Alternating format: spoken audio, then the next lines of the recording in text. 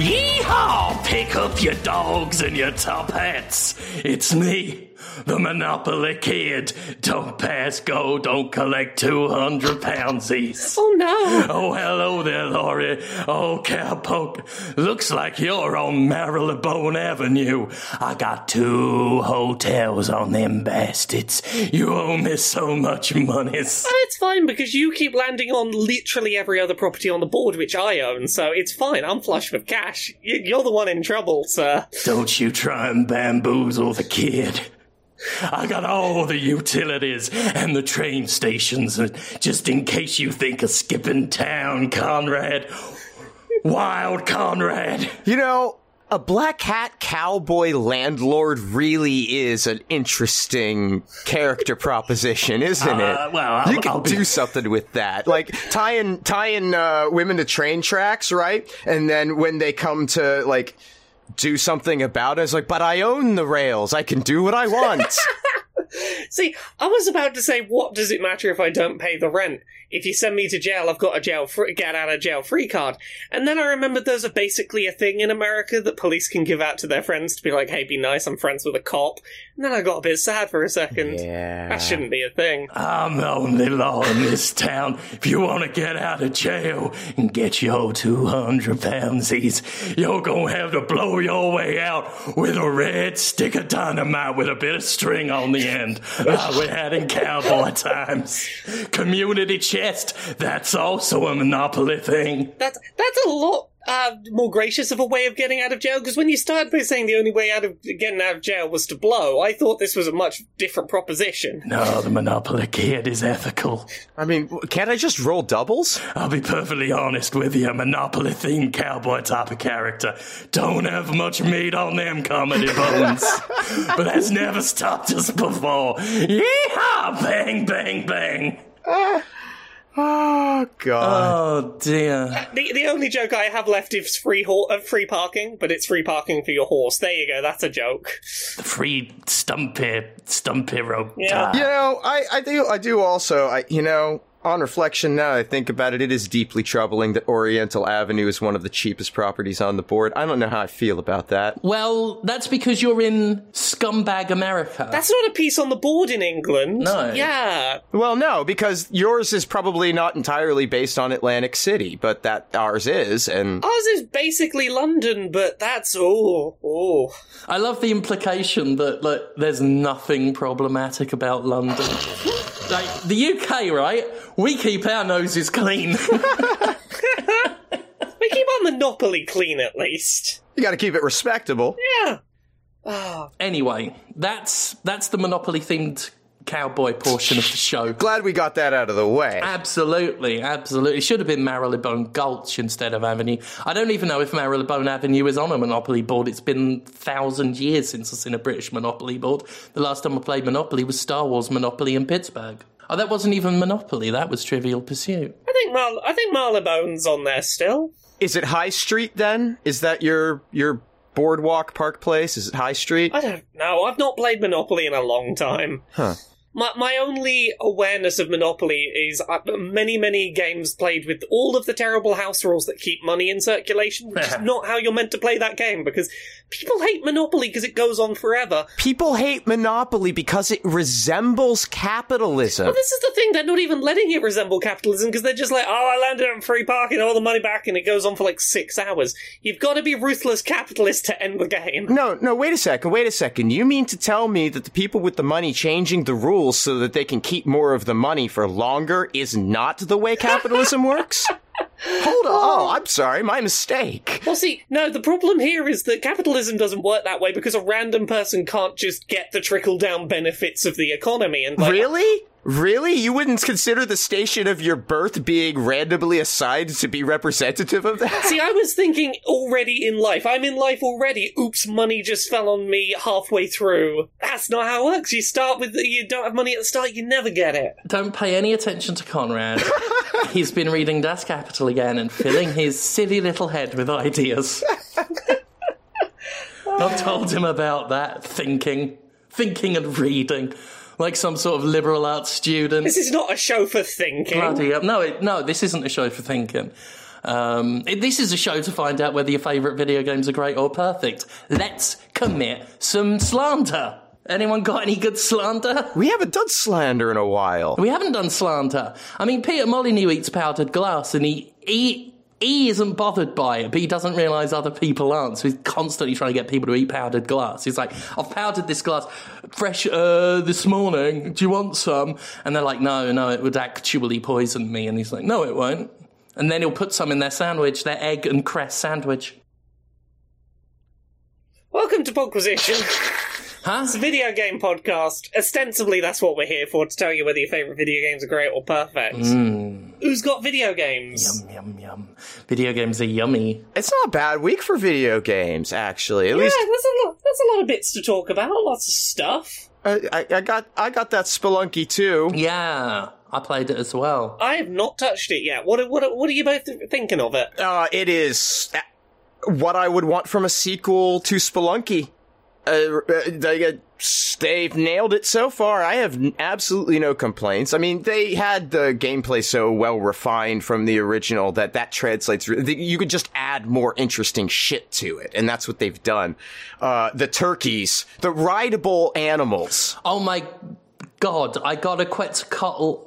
Not a Quetzalcoatl, an Axolotl. Axolotl. The really cute lizards that I like, but I can never say their names right. The one that's Mudkip from Pokemon. Yeah, and it rides around and blows bubbles and traps enemies in the bubbles, and there's a horsey thing that can breathe fire. The mounts are great. They are great. The gameplay improvements for specific types of people that they know represent a really core audience for Spelunky is just phenomenal. So one of the things that they've added in is a new pot that appears in every level, and it has a little ghost face on it.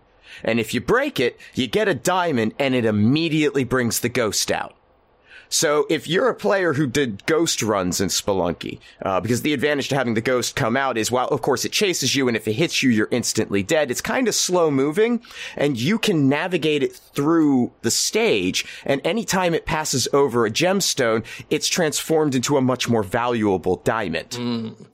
And Conrad, just at this juncture, can you tell them what else the ghost does now? I would be so happy to. But the one thing I do want to point out about this is that to wait for the ghost in the original Spelunky took 3 minutes or 90 seconds, or I don't know. There was a lengthy amount of time you had to be in the level before the ghost came, which was great because you could do a whole bunch of prep stuff, but it still took a long fucking time. Being able to open that pot and bring the ghost out immediately is huge. And then there's the other bit. Because I mentioned that the ghost moves slow.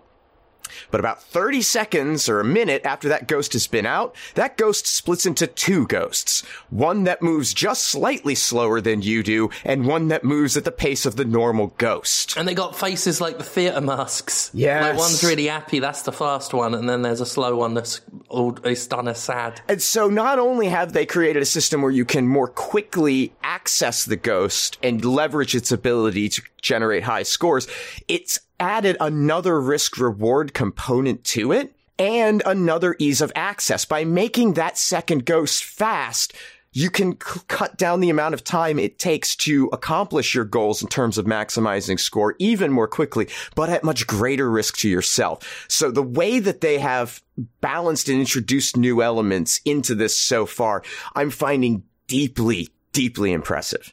So anyway, that's my Spelunky 2. Jim probably thinks it's real cute, and it is. The mean game is so mean it makes my tummy hurt. It is mean. It is very mean, and I'm not good at it. And I keep having to stop because I get annoyed. It's very good. Don't get me wrong, Buster. It's very good.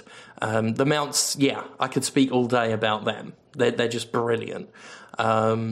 The visuals, we were talking about that yesterday because Conrad was here and we were playing it, and yeah, they've really retained the art style, but everything just feels that much more. I I don't want to say cartoony because again, it is the same art style, but there's something about it that just pops and flows so much better. They have more life. I think the characters, they haven't changed a lot of design, but they've made design subtly more detailed in ways that helps enemies pop off in the environment. Spiders are so much easier to see now because they've given them some more distinct coloration that helps them stand out. They're still a threat, but you're not going to be completely surprised, or you have less of an excuse to feel surprised by them because they're much more out there. And yeah, everything just looks better, but it doesn't feel dramatically overhauled either. No. And it's set on Damoon. Mm-hmm. Killed a shopkeeper earlier. I got the shotgun, and then I died quickly after that. But I shot some things. I just had an amazing thought, Jim. Uh-oh. What if instead of like King Yama in Spelunky 1 as the final boss, what if it's Hitler? What if the last level is a Nazi moon base? Can there be a secret Nazi moon base level in Spelunky 2? Spelunky was a crossover with Iron Skies the whole time. Oh, that's a thought that'll bring me joy. And because I will never see everything in the game, I can operate that as headcanon. Somewhere in Spelunky 2, there's a hidden Nazi base level. Hidden in a crater full of moon cheese. Because we'll go with the cheese thing as well. Everything. There should be a game that's set on the moon where everything about it is true. Where the moon landing was both faked and yet all the stuff is on the moon. That bit we don't explain. Well, yeah, it's both fake and it was the time when we first communicated with the aliens that live there. Yeah. Yeah. Yeah. And there's green cheese on it. And what else is there? It's got a face that's like, hello there. What a good game. It's, solid game. They're doing it right. I'm happy. I bought it on PS4. Really only because it's not coming out until 29th on Steam. Oh. Yeah. And I'm going to buy it again when it comes out on Steam. Cause naughty boy. I know. But it's just great. And it makes me very, very happy. And there was something else about it that I wanted to say, and it's lost to me now. So I guess I can move on. Other little gameplay improvements, controls. Like they have it set up for people. One of the things I find interesting is that the game is designed is default from the get-go with the expectation that people are going to come into it having experienced Spelunky 1, yet it still has a tutorial that presents everything as though you haven't experienced Spelunky 1. Here's what I'm getting at. The character defaults to run without pulling a button. You pull a button to walk instead of pull a button to run. And I know why that is. Because anyone after they've played Spelunky for a while and have developed a real comfort with the controls just immediately runs all the time except for the points at which they need to slow down. Yeah, I haven't played the first Spelunky in years and did not know what the hell was happening at first. Right? And so I think that's, if you're coming into Spelunky for the first time, or if you have a lot of familiarity with the original Spelunky, but you do that, just be aware that you're going to feel weird about this probably when you first turn it on, unless you change that setting. But yeah, again, it's a good quality of a life adjustment that they've made. It's just, maybe default, not great. Yeah. Luckily, you can swap them in the options, which is good. Yeah. Yeah. But yeah, it's very enjoyable. It's one of them games that always has lots of surprises, but I don't think I'm going to get very far. I didn't get very far in the first one. I like these kinds of games, but that one there's something about it that's a little trickier where some of the other ones, like Binding of Isaac, I get really into. But it's a great game. I mean, it's completely unforgiving. It's totally unforgiving, and it has its rules. They are this way. They are not arbitrary in any way, shape, or form. It's not even really random at the end of the day because of the way the levels are generated. Once you know certain things about it, the level of randomness that you find in a game, it can make it dramatically easier in ways, but that's it. it doesn't get harder as a result of you not getting things or things being placed poorly. And that's something I appreciate about it. Oh, Conrads, that's what I tell people about Dark Souls, to shut them up. What else? Laura, you play anything? Yeah, I played a bunch of, small things that I don't have huge amounts to say about any of them. I managed to get my hands on that Mario collection a couple of days early, the 3D All-Stars thing. Oh, the one that you can only purchase until the end of March? Yeah, for literally no reason. You can only or buy it until the end of the financial year at the end of March, which is really anti-consumer. It's not a good port. Or at least it's a really half-assed port of these games. I'll say this. All of these games are still very good games. And none of what has been done with this collection fundamentally stops these games being good games. They are the good games that you remember, and they still exist. Undeniably, they all look nicer. They have been upscaled, or the resolution's been increased, and they generally look nicer on a modern TV. Mario 64 in particular, it's very nice not to have the Vaseline smear across the screen. Everything's a bit crisper, which is nice. And that is it. In terms of, effort made, Mario 64, not in widescreen, doesn't have proper, dual analog stick, 360-degree camera control. Didn't the 3DS or DS version of that game have extra characters? The DS version of that game had extra characters which are not in this version. Yeah, that's what I was going to find out. Yeah, this does not have any of the additional content that was in the DS game. This is the N64 original. Your right analog stick still functions as C buttons that kind of move the camera in set directions. It's basic quality of life things that you would kind of hope for are not there. Oh, I think I might do a poo on my Switch. Yeah? Yeah, in protest, a dirty protest. This is not super important to me, but I know this'll be a thing to speedrunners. This is not the original version of Mario 64. This is a slightly tweaked version that, I think it came out in Japan a bit later. You can't do the super fast backwards jumping thing, the glitch that all the speedrunners use. To go up the stairs real quick and to level skip. So you can't use this version for doing speed running either, if that's a thing you care about. Mario Sunshine, it's at least in widescreen, but there's a lot of very weird concessions they've made. All of the on-screen prompts for buttons are still GameCube button prompts, which is not the case in all of these Mario games. Mario 64 has, new modern, it's got the plus button instead of start. They just didn't bother in Sunshine, apparently. It's still got, the weird-shaped X button from the GameCube controller. They cut off lines of dialogue early to avoid saying GameCube controller buttons. So, when Flood's explaining to you to the controls, instead of saying press the R button, it'll be press the button. That's not useful. No, they've just kind of... It'll still say on screen which button to press, but they've just cut a chunk of the voice line out to just be it's fine, we're no longer talking to... They didn't get the VO back to re-record what button it now is or anything. It's weird, corner-cutting choice. These are the kind of things that sum up. It's just a really lazy port. These are the kinds of things that explain why Nintendo, a company that has historically milked the fuck out of their first-party titles by keeping them in stores the entire lifetime of the console cycle and not lowering prices, suddenly deciding, hey, maybe we should only make this available for a quarter. And that answers a lot of questions for me. And they've already made a lot of money doing that. Yeah, and here's the thing. Part of it feels a little bit like, hey, maybe you made it, real high demand, get it before it's gone, so that people would buy it before they realised you really shat this one out. Mario Galaxy looks gorgeous. You can do touchscreens if you don't want to do motion controls to pick up the star bits that you don't really need to collect. These three games are all really good games. And I'm glad they exist. You can press a button rather than shaking your Wii Remote to do your spin in Galaxy.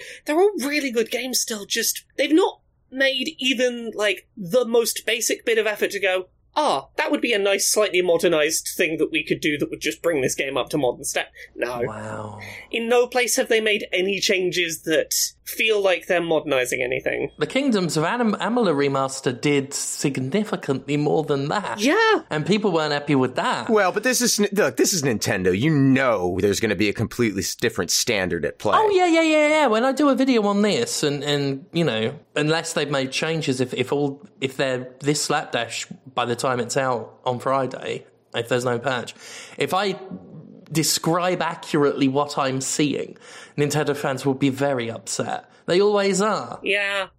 So, like, I was trying to think of comparing this to other, like, collections of this sort, and obviously it stands up really poorly if you put it next to something like the Crash Bandicoot or Spyro remakes or remastered from the last couple of years. Yeah. But I think it even looks bad when you compare it to something like Rare Replay.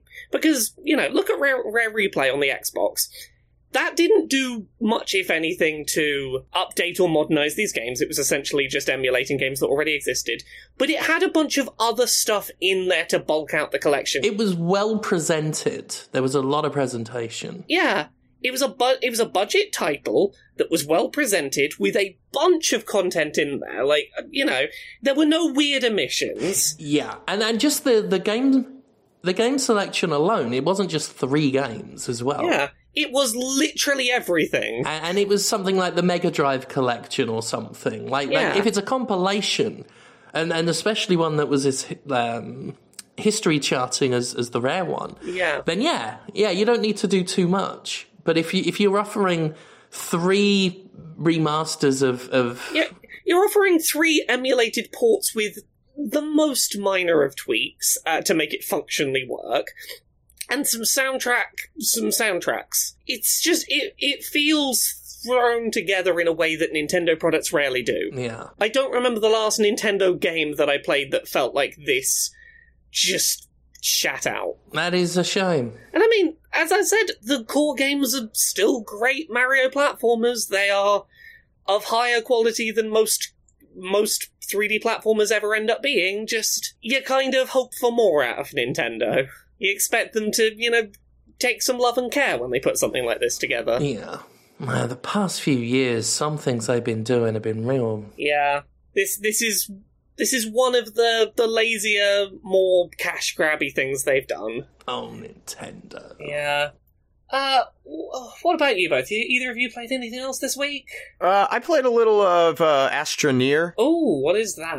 Astroneer, I got it on Xbox Game Pass. It's in there right now, and it's another one of these. You're on a planet, you know, build stuff with resources, and you know, grow a base and explore out, and eventually try to get yourself off the planet. Games. It's presented in a third-person perspective, and one of the thing that I think sort of makes it stand out from some of the others is that you have to maintain an oxygen supply with you at all times.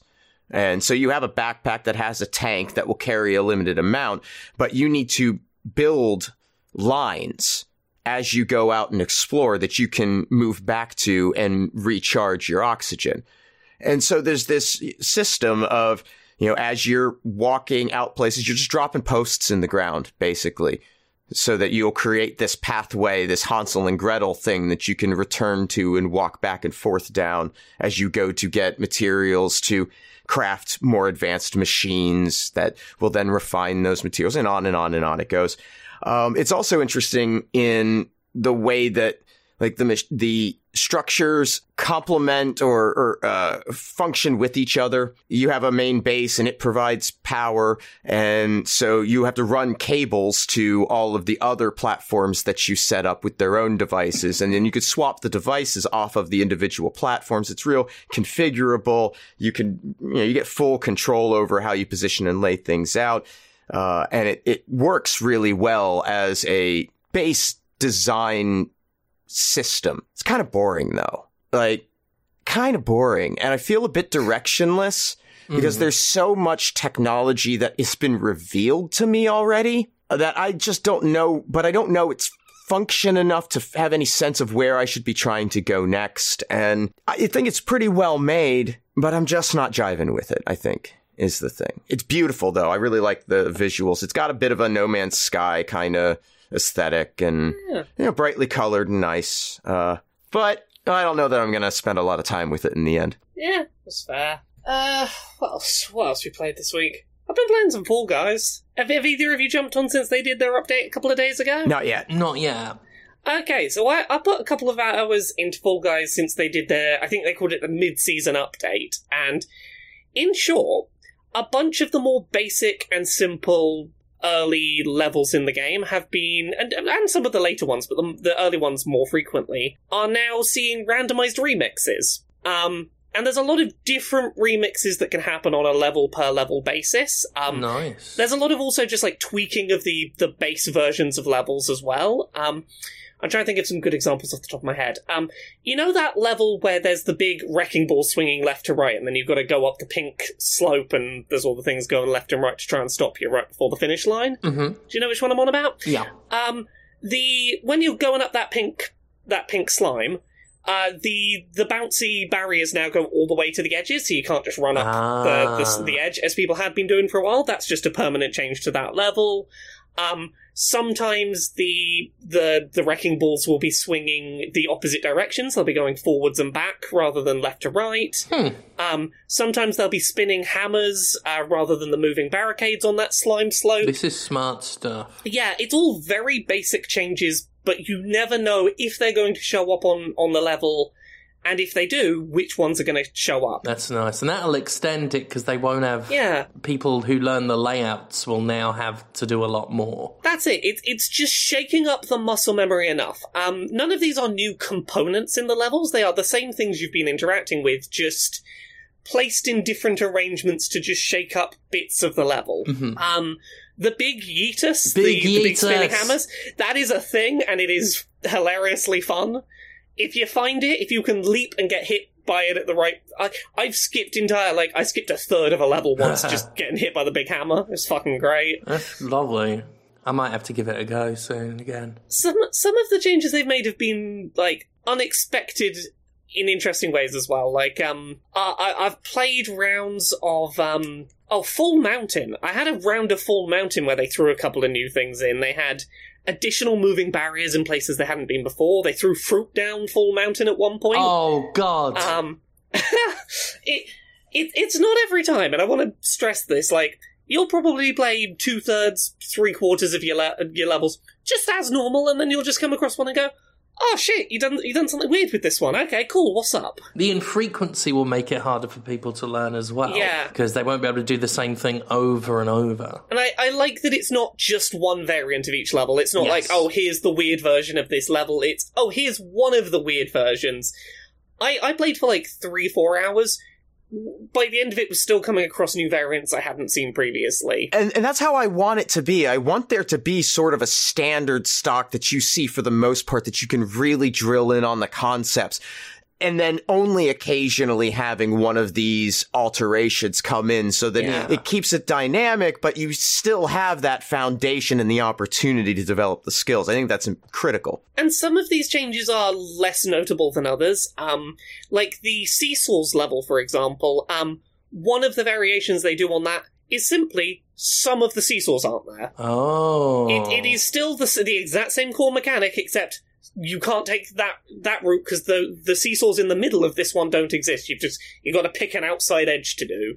Like, a lot of them don't change fundamentally what you're doing on the level. They just funnel you in different ways. Yeah. It's such a subtle change like that really alters how you approach it. Yeah. I like that.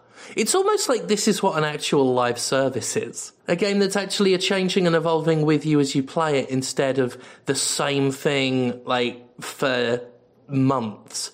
And then maybe you get one update, and then they cancel all future updates because not enough people were sticking with the boring piece of shit game. The changes they've made feel like the kind of thing that are probably easy enough to implement, that, like, this feels like a really good roadmap for how to keep this fresh in between seasons. And it's definitely gotten me interested in jumping back into it. Yeetus. So yeah, The Big Yeetus is great. I love the Yeetus. And they added anti-cheaters. Anti-cheaters. Yeah, apparently they were taking the cheaters on PC and putting them on Cheaters Island. Yeah. Which was a special server for them, but they were they were having struggles containing it. But apparently they've added a lot of things to sort of try and squash them. So the update was called Big Yeetus and Anti-Cheaters. See, I'd have gone with Big Yeetus and Cheetus Deletus. That's really good. So yeah, Fall Guys has got me back. It's got me back going. I'm digging it again. Wonderful. Anyone else played anything else? I've been playing more Kingdoms of Amalur. Yeah. I got to a bit where you could summon a bugger that follows you around. But there's a bug where it disappears if you fast travel. And that, from the looks of it, is like from the original. That's... Now I have a major problem with Kingdoms of Amalur Reckoning. Because a bugger is basically a wooden goblin. And that's brilliant. And I was already slightly disappointed that I got to the DLC area and you can have a farm and keep a bugger on it. And I was like, oh, brilliant, I'll have that follow me around. And no, it stays on the farm and gives you a stat boost. And then I got to another bit and was like, holy fuck, I can have it all. I can have it all. Like Sex in the City. I can have a bugger on a farm and I can have a bugger following me around, catching its little firefly and punching things for... No, fast travel, it go away. Now I've got a problem. Now we boycott. Now we storm the Bastille. So that was my experience with Kingdoms of Amalur. I almost watched Pumpkinhead before we started this, but I was like, nah, I've only got an hour. I only got an hour before I have to do this. It's not enough. I won't get to see Pumpkinhead fully wreak the revenge of Lance Henriksen. Which itself would be a great film, The Revenge of Lance Henriksen. They gotta get me that ADHD medicine soon. The only other thing I've played is I went back in and played more Paradise Killer. Oh, yeah, I started playing some more of that today, but didn't do much. Yeah, I've managed to get through a lot of my, like, the struggles I was having with the motion sickness. I've worked out, like, tweaked the settings enough and worked out how to move myself around to limit it. Cool. I'm having to play in, like, 2-hour bursts and then stop still, but, yeah, I'm feeling a lot more positive about it than I was when we talked about it the other week. Now that I have a much better sense of the layout of the island and how everything connects, I feel a lot less frustrated by the distance between things. I've got a better sense of how to get around, how everything interconnects. I found most of the things that I was frustrated at my inability to find, or I was like, where the fuck is this thing? I can't fucking find it. And now I've gotten through that, I am back to just absolutely loving the hell out of this game's aesthetic and characters. The narrative, as it continues to unfold, has been really, really well written. I've got some theories as what's going on. I'm really invested in it. I love this game, and I kind of hate how long it's taking me to get through it, just because I have to keep stopping and starting with it. But yeah, it's worth sticking with. Cool. I am looking forward to getting into it. It's just, it's another one where there's a lot of reading and concentrating. Yeah. So I'm not playing it. I'm not getting into it as much as I know I would otherwise if I could. Yeah. If I could hone in on it like I used. The older I get, the worse it gets with me being able to follow things. But it's still a really good game. The artwork's fantastic. I think I've said that before. The artwork and the music's great. And I'm loving the characters. I just got done talking to the witness. Not the witness to the crime, the character called the witness, which confused me for a while at first. With the gold skull mask. It's a real good look. Yeah. And then all the characters are dressed fabulously. All of the characters are fabulous. Yeah. I think my favourite might be sort of Ram lady who lives in the sewers. Oh, I got a call from that character. I haven't gone down to the sewers yet. That was one of the last things that happened to me before I came here. I'm very into that character. So, video gaming newsy things that happened this week. I've got one here that has literally just happened while we've been recording. Oh, god damn it. So, more back and forth updates on this whole Apple versus Fortnite thing. Oh, Lord. So, short version, Apple has in a countersuit really, really fucking hit the nail on the head as to what Epic's been doing with this lawsuit. Let me read from Apple's statement. Wait, is this a new statement? Because their lawyers filed like a countersuit late last week or something. I think maybe after we recorded. Okay, this is a new statement that has gone up. This is in an opposition brief that has just surfaced like literally minutes ago. Oh, okay. For reasons having nothing to do with Epic's claims against Apple, Fortnite's popularity is on the way. Yeah, okay, let me just say, I've said this before, Apple's lawyers, they know how to throw some spice into what they're cooking. It is... Oh, you've not even fucking heard. Let me get to the next line. By July 2020, interest in Fortnite had decreased by 70% as compared to October of 2019. This lawsuit, and the front-page headlines it has generated, appear to be part of a marketing campaign designed to reinvigorate interest in Fortnite. The claws are out! My god, this is the brazenness of both sides on this. Yeah. It continues. Apple ain't done. Only 20% of Fortnite users have accessed the game exclusively on Apple devices, and among active users, only 10% play through iOS. If Epic were truly concerned that it would suffer reputational injury from this dispute, it would not be engaging in these elaborate efforts to publicise their own lawsuit. From all appearances, including the #FreeFortnite campaign, Epic thinks its conduct here will engender goodwill, boost its reputation, and drive users to Fortnite. Not the opposite. That is not harm. We are not harming Epic by fighting back. Wow. I feel like there was a video I did a couple of weeks ago where I suggested that everything Epic had done would make it so easy for Apple's lawyers they'd have to really deserve to lose if they lost. And they may still, Apple may still come out somehow on the losing side of this, but Epic has given them everything they need to discredit a case. Yeah, I'm reading through this, and it's like, oh no, there are no holes in what you're saying here. There's a reason I kept quiet for over a year while Digital Homicide was suing me. Really? There was a reason you didn't open your fucking mouth? There was a reason there wasn't a #free Sterling. Okay, last bit from Apple. If Epic were really concerned about preserving iPhone's users' access to Fortnite, or developers' access to the Unreal Engine, it would simply deactivate the hotfix and comply with Apple's policies pending resolution of its claims. Instead, Epic is holding its own customers hostage, attempting to gain leverage in a business dispute. And I'm like, yes, that is very clearly what's occurring. I do not disagree with anything my enemy is saying here. If Epic fucks this up, then they will have directly harmed the thing they're saying they're doing this for. Yeah. They will only embolden Apple, maybe set a precedent or two. And, really... here's the thing. I do not like Apple as a corporation.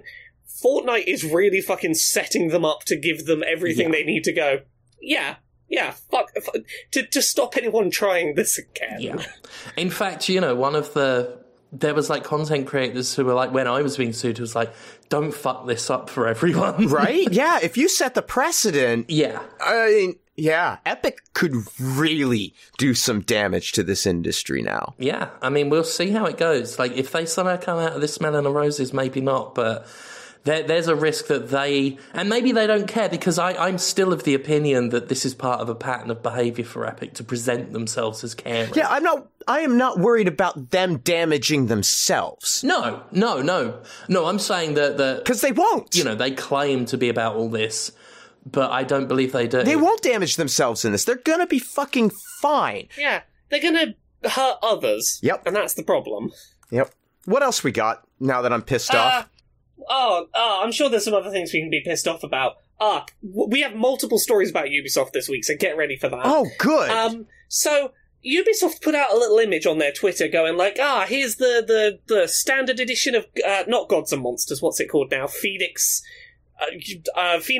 Rising, or whatever it is. I think Percy Jackson and the Olympians. Is it the story of the rebirth of a company that has spent decades abusing its employees and is finally starting to turn itself around? Because if it's not, I don't give a fuck what you call it. Oh, good. Well, you're gonna want to hear about this, because they put up this image going like, here's the standard edition, here's the full, the special edition. Ubisoft has the standard edition and some little tick boxes, and it goes, what does it contain? The standard edition contains the full game. Oh, that's great! The collector's edition contains the full game, and the season pass, and the additional cosmetic add-on content, and the more they added, it's like, your standard edition doesn't contain the full game, it contains the base game. It's the shell game. It's the base price. Yeah, the base game is not the full game if there's things that aren't in it. This reminds me of... Well, when I like to go off when a game's called an Ultimate Edition, and then there are Ubisoft's done that, and there are several tiers above that clearly must be more Ultimate than Ultimate, and they did that with the first one of the Gears of Wars, and there was DLC for it, and I'm like, not very Ultimate. Yeah. You've got to know what words mean. No, I think we need to accept the fact that language changes over time, you see. And this is just the natural evolution of language in late-stage capitalism, because that's how our language evolves now. It evolves in a manner that obscures problems so that we can spend more time talking about the nuance instead of addressing them, and figuring out better ways to confuse people into buying shit. That's what language is used for now. Enjoy. Woo. I had a nice little Jimquisition on certain linguistic choices that come from the industry. And, I'm a big proponent of the evolution of language. It's important, but it's a double-edged sword, 100%. There's language evolving, and then there's like stereotypical scientists playing with mutagens to create monster words, and that's what companies are. They're full on, like, white long lab coat, elbow length black rubber gloves. They know they can, but should they? Pouring different coloured vials into other vials to no visible end. But that's what they do with words. And it's sad. Yeah. It's like that episode of Teenage Mutant Ninja Turtles where the mutagen was drunk by a bull and then it turns into a bull covered in spikes. It's a sad bull. Yeah. It's a sad spiky bull. And I think Raphael made some hilarious crack about a China shop or something. You know what Raphael's like. He's rude. Yeah, but cool. Yeah. So, we still invite him for beer night. The other bit of news about Gods and Monsters, the game that I can't remember what it's actually called anymore because the new name is Phoenix Rising. Forgettable. Immortals Phoenix Rising, that's it.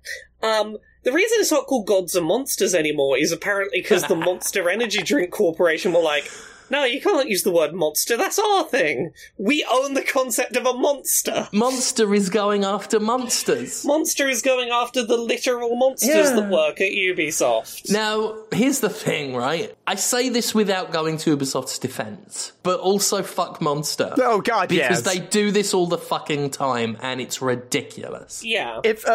Going back to the whole, I don't approve of corporations, like, changing language or attempting to change language in such ways, but I prefer that than trying to fucking own the words. Yeah. This is what King did. Oh yeah, you can't own a genericized word. If you invent a new word or have a combination of words, sure. Not an individual word. It's like that asshole has been suing everybody on God's green earth for the word edge forever because of his fucking magazine. I think he ended up going too far and has, lost the ability to do that shit.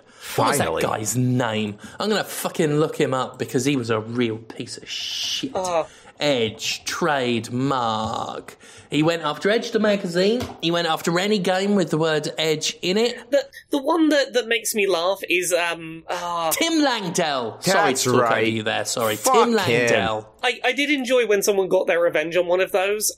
Someone legally changed their name to Hugo Boss in order to just have a bit of a fuck you to the Hugo Boss Corporation, who were very excessive about, you can't call a thing boss, we own that. Okay, that's a real tough decision to make, right? Yeah. Do I take on the name of a Nazi sympathizer? He did it for like 2 months and then changed his name back. I've heard that some writers will take on interesting pseudonyms, like maybe conversion therapy creators, you know?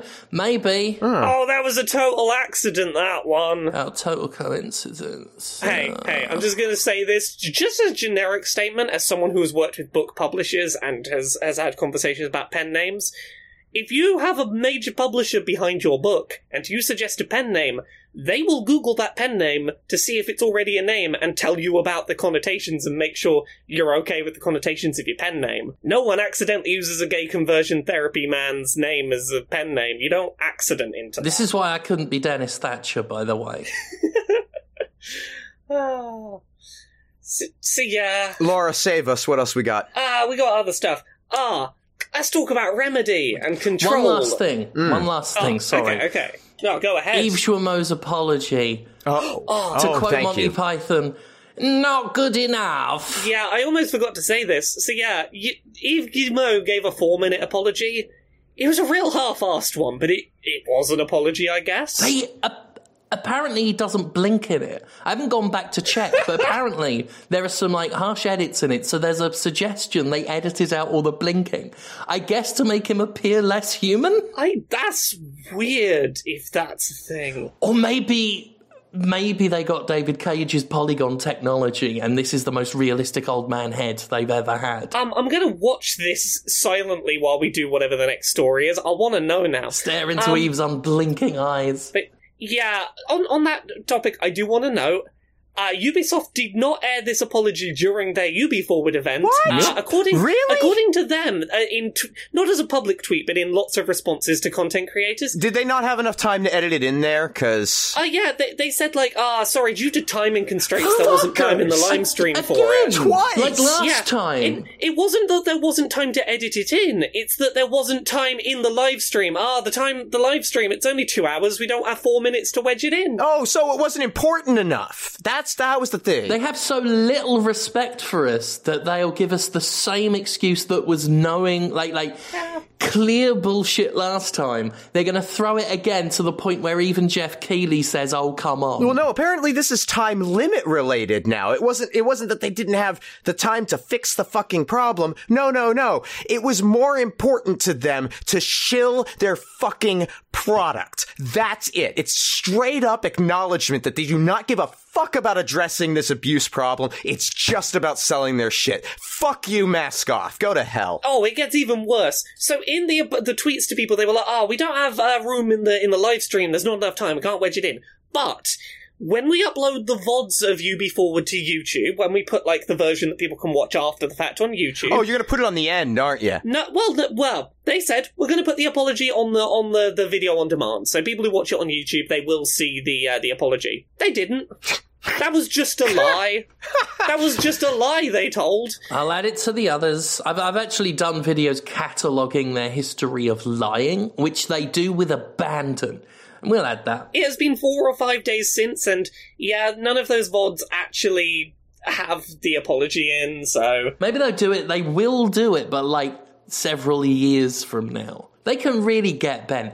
They talk about fucking time constraints. It's not just that they've had a month or whatever since the last Ubi Forward. They've had 10 years. You've had 10 years to address this shit and say, sorry, Eve, friend to fuck boys. And I'm sorry, you're not on a fucking broadcast network. You're streaming it on your own goddamn platform. It does not need to be exactly 60 minutes. It can be 64. Put the fucking apology in the program. Yeah. When my live streams are incompetent and messy and a piece of shit, it's not because of time constraints, it's because I couldn't be fucked. That's what it is, Ubisoft. You can't be fucked. Also, I've not posted it, but I kind of want to do this tomorrow. I went through that hour-long conference and was like, here's 4 minutes of absolute nothing bullshit you could have cut to fit it in. There you go. Here's the 4 minute space you could have made. Done. I'm watching this video, you're right, Yves Guillemot has not blinked at all a minute and 20 seconds into this video. Not a single blink. Wow. It's kind of terrifying. He'd have won the recent episode of Taskmaster I just watched. Okay, other things that happened. You know how Remedy said, hey, you've got to buy Control Ultimate Edition if you want to get the upgrade to next-gen consoles? I love like, this one. It's physically impossible for us to, upgrade your existing version. We have to sell you a new game, otherwise it's just not going to work. Jim, do you want to tell people what happened this week? The thing they said was impossible happened. Like the miracle spell in Dungeons and Dragons. They said it was impossible, and then a cleric clapped their fucking hands together, and suddenly the upgrade to Control that they said they couldn't give owners of Control was suddenly accessible to owners of Control. All of them from the looks of it, or at least the ones that add all the DLC as well. Yeah, so you mean if you bought all the DLC, all of the contents in the Ultimate Edition, you mean to tell me that on the system it just automatically gave you the Ultimate Edition package? There were blockers, Conrad. There were... Let me explain this to a layperson, okay? Okay. There were right. blockers. And I'm going to get a little bit too technical here, but follow me down this path. There were blockers, Conrad. I don't want to... Do you get what I'm saying? Do you? I don't want to say that I have intimate knowledge of some of the systems involved in executing these things, but they are so fucking full of shit. They were full of shit then, and the fact that they fucked it up, because you actually do have to kind of go out of your way to fuck this up. But they did it. I mean, this is Bethesda quality. Sorry, I've got to give you an update because I'm checking this out in real time. Yves Guillemot just went 90 seconds without a cut, without blinking. Brilliant. There is 2 minutes into this video, he has not blinked, and there has only been one cut 30 seconds in. I'm starting to think that my accusations of Andrew Wilson being an Android Wilson are misplaced, because we might be looking at an actual sim. Well, let's not be hasty and call your judgment into question too quickly. There could be a lot of these fuckers that are robots. Oh, that's true. Sorry, I didn't mean to interrupt. I'm just fascinated by his lack of blinking now. Yves Guillemot. Western civilization world. See what I did there? Every time I blink while watching this video, I'm very aware of the fact that I'm blinking and he's not. That's a human blinks. What else happened this week? Microsoft did a really shitty job of explaining what versions of old games will work on your new next-gen consoles, because their naming convention is weird and confusing. Well, yeah, So, yeah. the short version, if you buy the Xbox Series S, which is the new next-generation console, the cheaper end one, it won't play your your Xbox One X patches for Xbox One games. Well, why would they? Okay. But it will run the Xbox One S versions of the games with increased, increased performance that is not part of the Xbox Series, the Xbox One X patch. So it'll run better in some ways than the Xbox One X version, but it won't run the Xbox One X patch. It'll run the Xbox One S version with updates. Well, but the Xbox One X version is, designed to work on that. I mean, this makes sense. It seems complicated. Oh, it makes sense, but it's confusing to I struggle to verbalize it. Well, that's the thing. I think that they're making the mistake in even trying to explain it. Yes. Right? Because it's not necessary. All they need to say is, if you buy an Xbox Series S or you buy an Xbox Series X, when you buy games, you can play them. And that's it. Yeah. And again, it makes sense because most of those Xbox One X patches are designed to add 4K support, right. And the Series S is designed to output at 1440p, but it does some things that aren't resolution better. And it will automatically do things like loading the game faster. That's great. Things that this machine was designed to fucking do. Yeah. But more to the point, you put the fucking disk in or you download it, the game works. Why is this an issue? Exactly. It's Microsoft trying to explain it has made it seem more complicated than it is. Fucking overthink, squad. This is like they're getting into Wii U Yeah. space, and they don't want to be there. Yeah, because it's... The thing I saw a lot of, and I get it, is the gut response people had when they saw the headline won't run Xbox One X patches is, wait, why won't my next-gen console play the patch made for last-gen console? This is newer, right? It should play that. That reminded me, I need to download Xbox. Well, I'm doing it now. I download an Xbox on my phone. Give that a go. They have everything they need. It's theirs to fuck up, and I hope they don't fuck it up. They're doing a good job of fucking up their messaging at the moment. They are complicating their messaging when they don't need to. At the time we record this, Sony's PS5 live stream hasn't happened yet. It happens a few hours after we record, so for anyone who's wondering, we haven't seen it yet. We'll probably talk about it next week, maybe. Who knows? They keep timing this.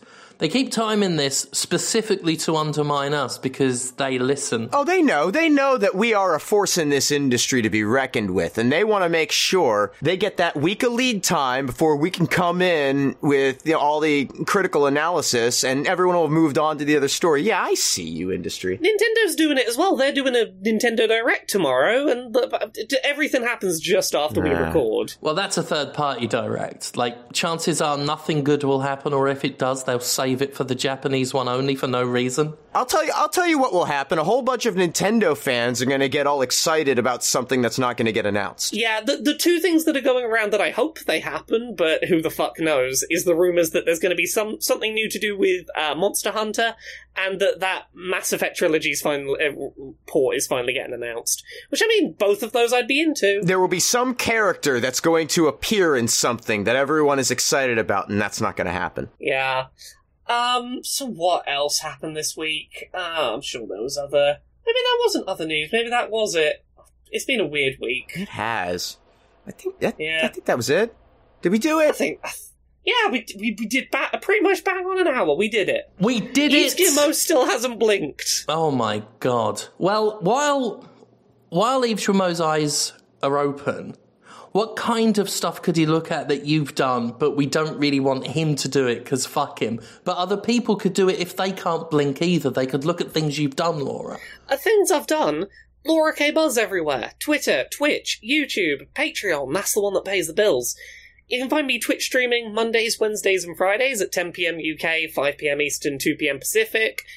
Every Friday, I upload to YouTube an episode of Accessibility, which is a show about the video game industry and accessibility and representation. We recently did an episode all about Tell Me Why and its trans representation, which we had a special guest on. This week, we've got a video about audio descriptions, which are a standard in the movie industry, but video games have never really touched. And basically, one of the few accessibility things The Last of Us 2 didn't have a crack at. Other than that, there's books. Uncomfortable Labels, it's out now. It's about being gay and trans and on the autism spectrum.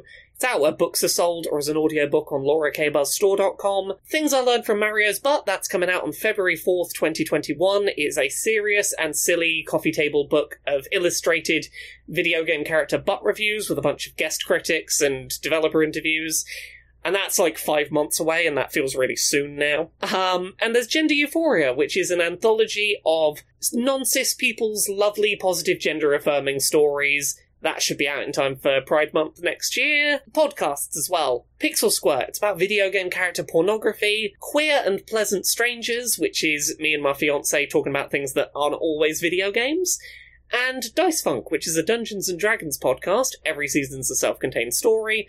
I'm on seasons 3, 4, 5, 6, and 7 with Conrad. Oh, so you are. And you can find me on Twitter at Conrad Zimmerman. You can help support me and all the weird stuff I do. And I'm working on a new series that I think will probably wind up here and could be pretty fun. Patreon.com/FistShark. You can buy anti-capitalist propaganda from me at pinfultruth.com or audiobooks at conradreads.com, or come hang out with me on the stream, twitch.tv/thatconradzimmerman. Been playing a lot of Fall Guys, but definitely going to be mixing that up with a bunch of Spelunky too, now that that's in my sweaty little grasp. Other than that, Jim, you've got a Patreon, right? I mean, I can't play it because I need a controller for it.